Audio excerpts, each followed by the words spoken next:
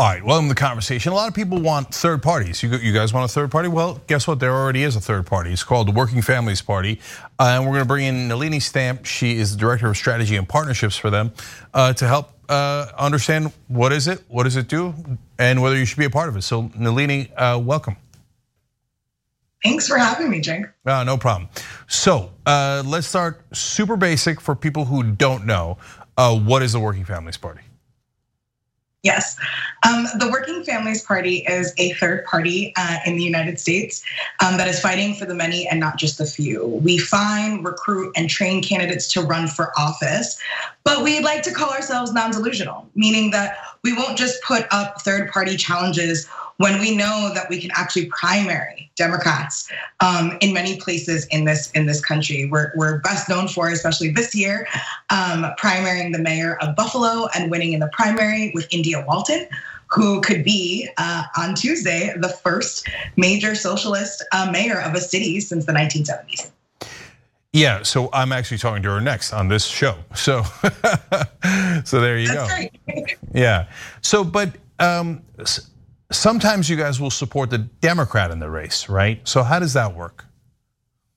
Yeah, so it works differently in different places. In New York, in Connecticut, in Oregon, and in South Carolina, we actually have our own ballot line. So we have historically, we'll support a Democrat in the primary, and it'll usually be a primary challenge.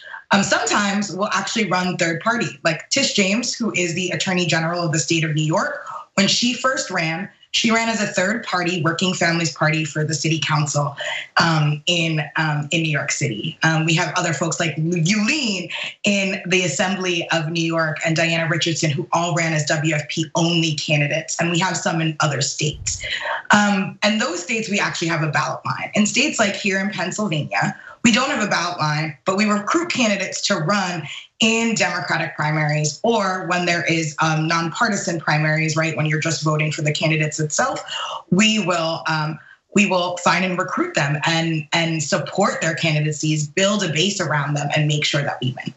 Do you ever run third party candidates in general elections where it's just, well, let me just let you answer. Yeah, we have before. So in the state of Connecticut, we ran Ed Gomes, who was a state legislator for quite some time. Like Tish James, when she ran in the general against a Democrat. It was a special, but it was still a general special. And we ran and she won on Working Families only. So we've done it a few times, but a lot of our power is actually running in Democratic primaries. So we will, especially in places where we don't have our own ballot line, because ballot status is really hard to get in this country and to maintain as well. Right. It's all set up to hold the two-party system. Now I'll tell you my opinion. I think that's the right way to go. That makes sense. You fight in the primaries, and then in certain elections where you think you have an actual practical chance of winning in the general, then of course, why not, right? But unfortunately, I think both you and I would agree, very unfortunately, the third party candidate usually does not have a chance in the general election in most elections in America. Now, a lot of people on the left hate to hear that. So do you guys get flack for not running more in general elections?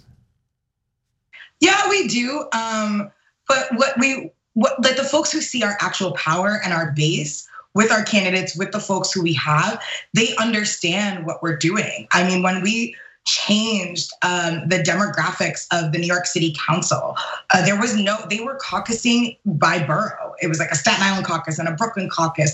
We changed the demographics of that by running and winning primaries and making sure that progressives have won and run. I think the other thing that people will give us flack, but I say this at the end of the day. Millions of people, working class people, know what the Democratic and Republican parties are. Millions of people. Until we have that built for third parties, it is not the strategy to get a majority working class to be involved in elections. Right, and so theoretically, if you keep building power, and I've seen the Working Families Party grow in my lifetime, and as I've covered politics, then you could push for things like ranked choice voting, and you could make a third party more and more viable as you go. So let me start by, in that line of questioning, asking how thrilled were you guys about ranked choice voting in New York? Absolutely thrilled. I mean, obviously we weren't the happiest with how the primary ended up in terms of the mayoral race. However, we got to see champions like Sandy Nurse, who was with me at Occupy Wall Street, fighting the good fight in the streets. Tiffany Caban, Shahana Hanif win their races because of ranked choice voting. We elected Brad Lander as a comptroller and reelected Jumaane Williams. So I think it's amazing. We fundamentally believe that our democracy needs heavily reform. And unfortunately, they're not doing that in Capitol Hill right now, but we will advocate for it in every state that we see fit. So we were really excited. And it showed that working class candidates, people of color candidates, we have more women ever that are coming in a freshman class, if they win on Tuesday, which most likely they will, to represent us in the city of New York. So I'm really excited that we're seeing these structural changes happen across the country. By the way, the website's workingfamilies.org. And so this one's a layup, but but a lot of folks don't know. That's why I'm asking it. Some old school Democrats will say, well, what do you need the Working Families Party for? We already have the Democratic Party. Well, here's my answer to that. The Democratic Party is a machine that is made to protect incumbents. And as we know, as we're seeing in so many different places across the country, both locally and nationally, Democratic incumbents start to get to the interest of not working class people.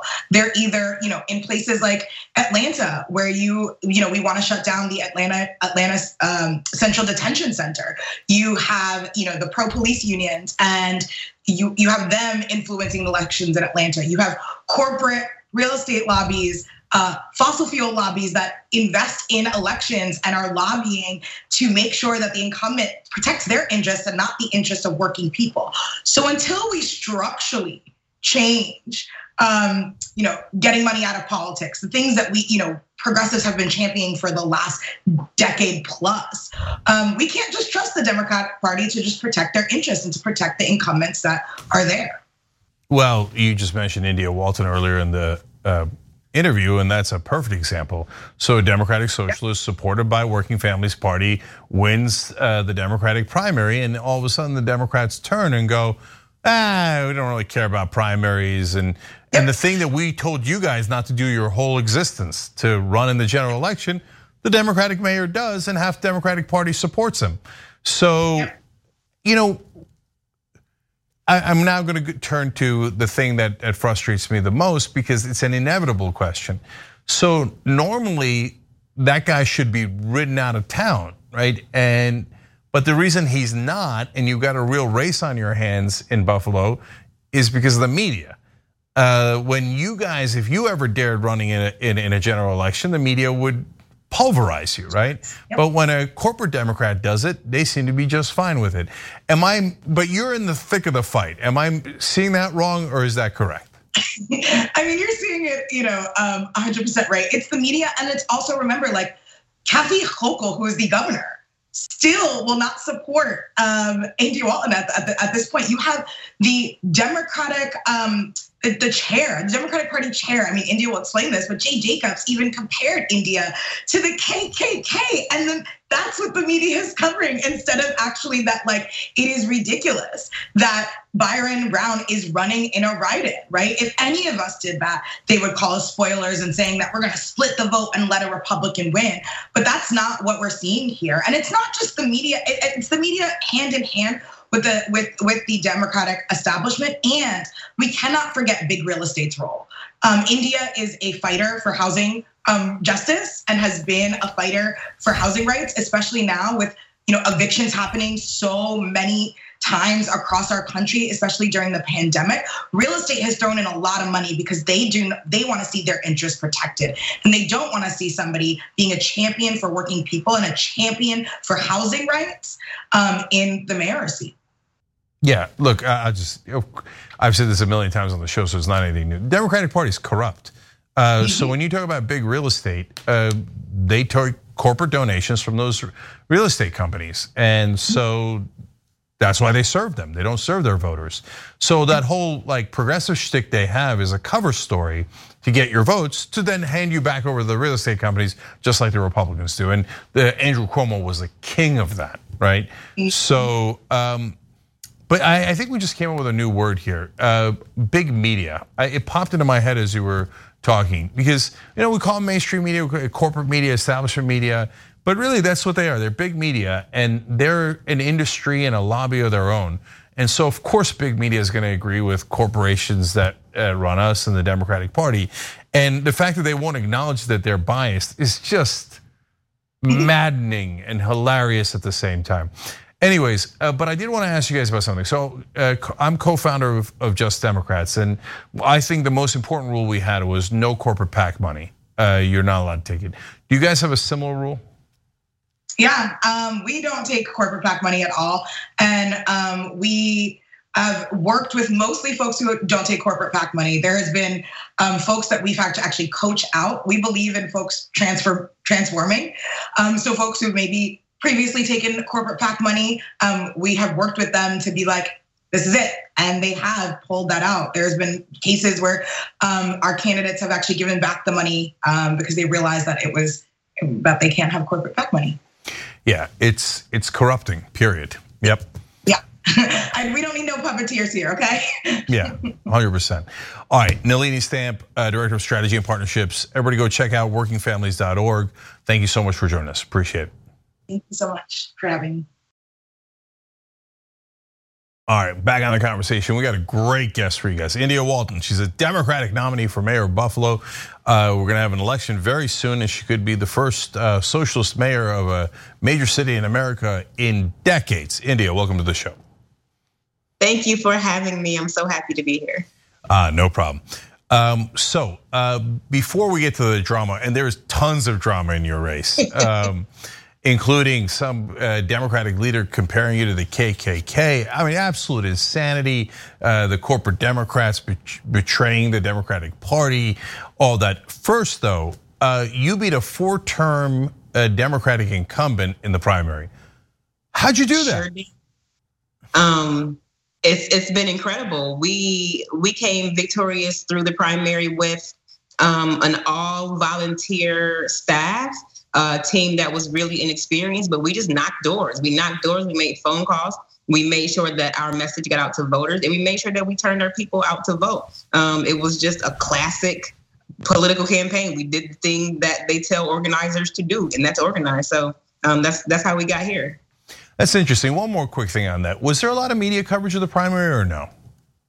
No, the media was like absent. Like I was begging them to compel Brown to debate. I was begging them to cover campaign events we were having. There was very little media attention pre-primary, and now I'm like trying to fend them off desperately. I'm so, yeah. Funny how that works. So did Brown ever debate you before the vote or no? No, there was no debate pre-primary, but we did have one debate after the primary, him and 2 other write-in candidates. And if you've not seen the footage of that, it's on YouTube and it's an interesting watch. Yeah, funny how we wanted to debate after he lost, huh? Before he's running from you and doesn't want any piece of it. Now that you're the favorite, all of a sudden he's like, oh, please debate. Funny how that works. Funny. Yeah, so is there any Republicans in the race at this point or no? Yeah, Byron Brown. He has been an elected official for 30 years, always as a Democrat. He is the former chair of the New York State Democratic Party, but now he is actively colluding with Republicans. The state Republican committee has contributed to his campaign. Like he's blatantly using Republican talking points, and some of his reporters are like suspects in the January 6th insurgency on the Capitol. So there is not a Republican contender on the ballot, but we know who the Republicans are supporting, and that's my opponent. Yeah.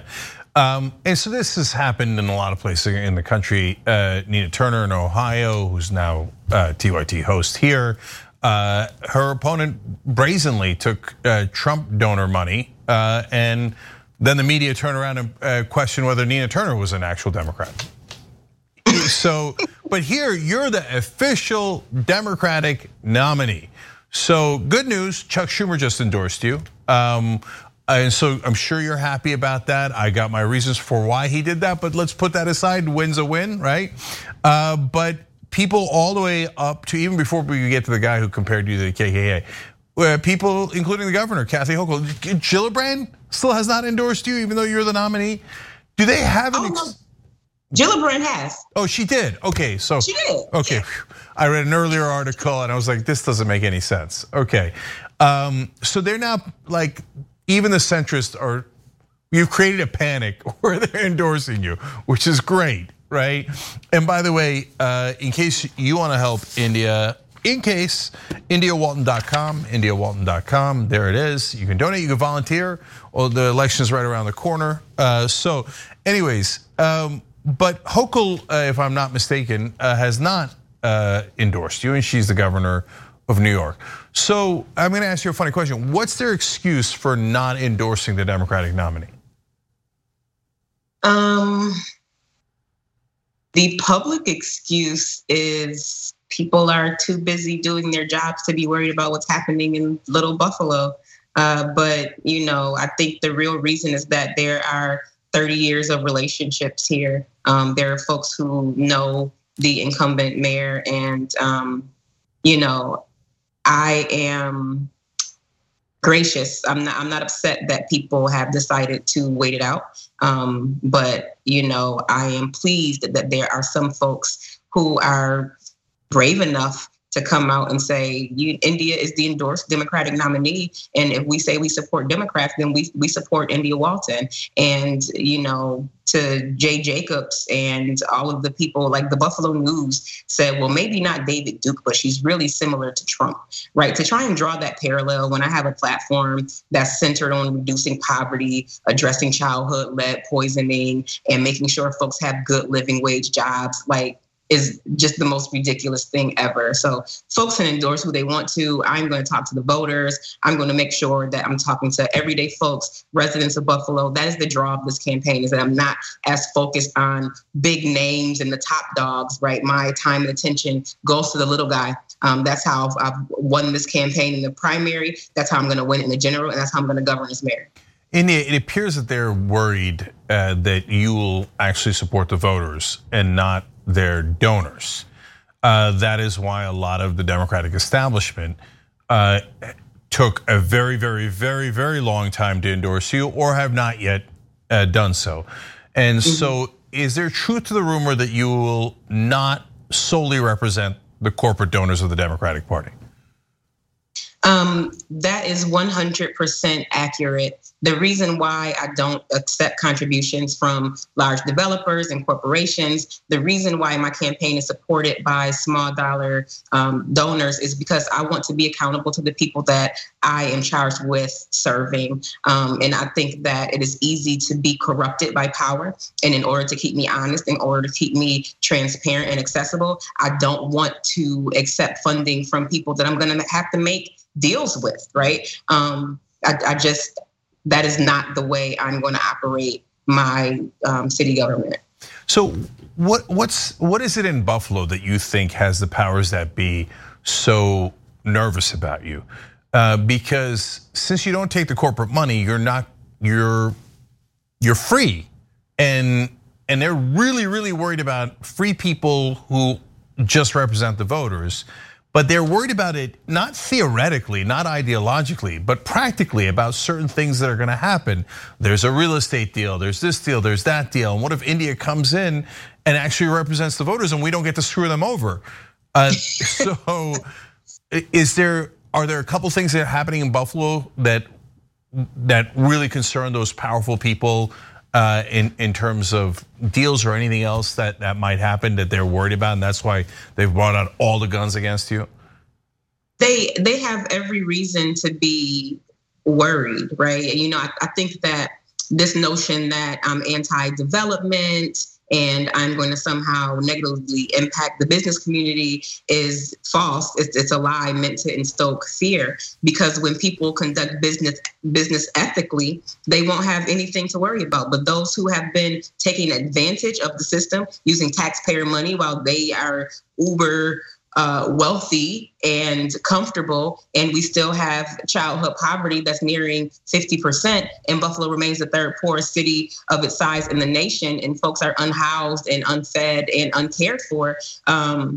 They have reason to be concerned. And I would add that, I don't owe anyone anything. In the words of the late, great Shirley Chisholm, I'm unbought and unbossed. And that means that there are a lot of people in high paying patronage positions who are afraid that I'm going to hire someone who is highly skilled and equipped to do a good job with the standard of excellence that's actually going to serve the residents of the city of Buffalo. So, folks who are doing a good job, people who are honest and honorable and want to do what's best for Buffalo are more than welcome into a Walton administration, are more than welcome to continue to do business with the city of Buffalo. But those who aim to extract from our community and exploit our people, they got to go. And that's the bottom line.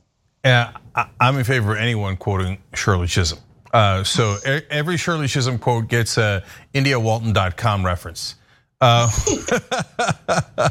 Okay, so by the way, I only wish there was an example of a Democratic socialist who'd won a mayorship and then what happened with it. Oh, right, there's Burlington, where Bernie Sanders won by only 10 votes. The first time he won, only by 10 votes, and then he did not block all business. He did not block all development, but he did block a development that was going to be on the park or by the water. That people loved, and he turned it into a park. And then he wound up having 80% popularity. Okay.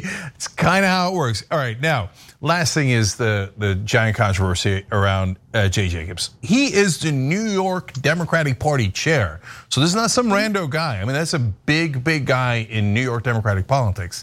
And he compared, he said you were so extreme, that's why he hadn't made up his mind on whether to endorse you or not. And he felt no obligation to endorse you because he wouldn't necessarily endorse David Duke, the grand wizard of the KKK. So it's an analogy, but it's an analogy that equates you to the KKK. What do you think? I mean, that is such an unbelievably extreme thing to say. What is it about corporate Democrats like Jay Jacobs that makes them think anyone who represents the voters is the equivalent of the KKK? I couldn't tell you, unfortunately. And I think the really disappointing part is that Jay Jacobs doesn't know me. He's never met me. And there's nothing about what I believe that is extreme. People deserve a place to live, a place to lay their head. Children deserve a quality education. Folks deserve healthcare. People just want access to their government. And I don't think that's extreme, but for folks who have been able to run this shell game where they give preferential treatment to their wealthy donors are now having to draw these ridiculous parallels in an effort to make people afraid of me. But when my message is in front of voters, when people say, oh, well, she's not radical at all. Actually, it's kind of extreme that we've been suffering this long. It's extreme that people are working 40, 50, and 60-hour weeks and then still having to go stand on the bread line.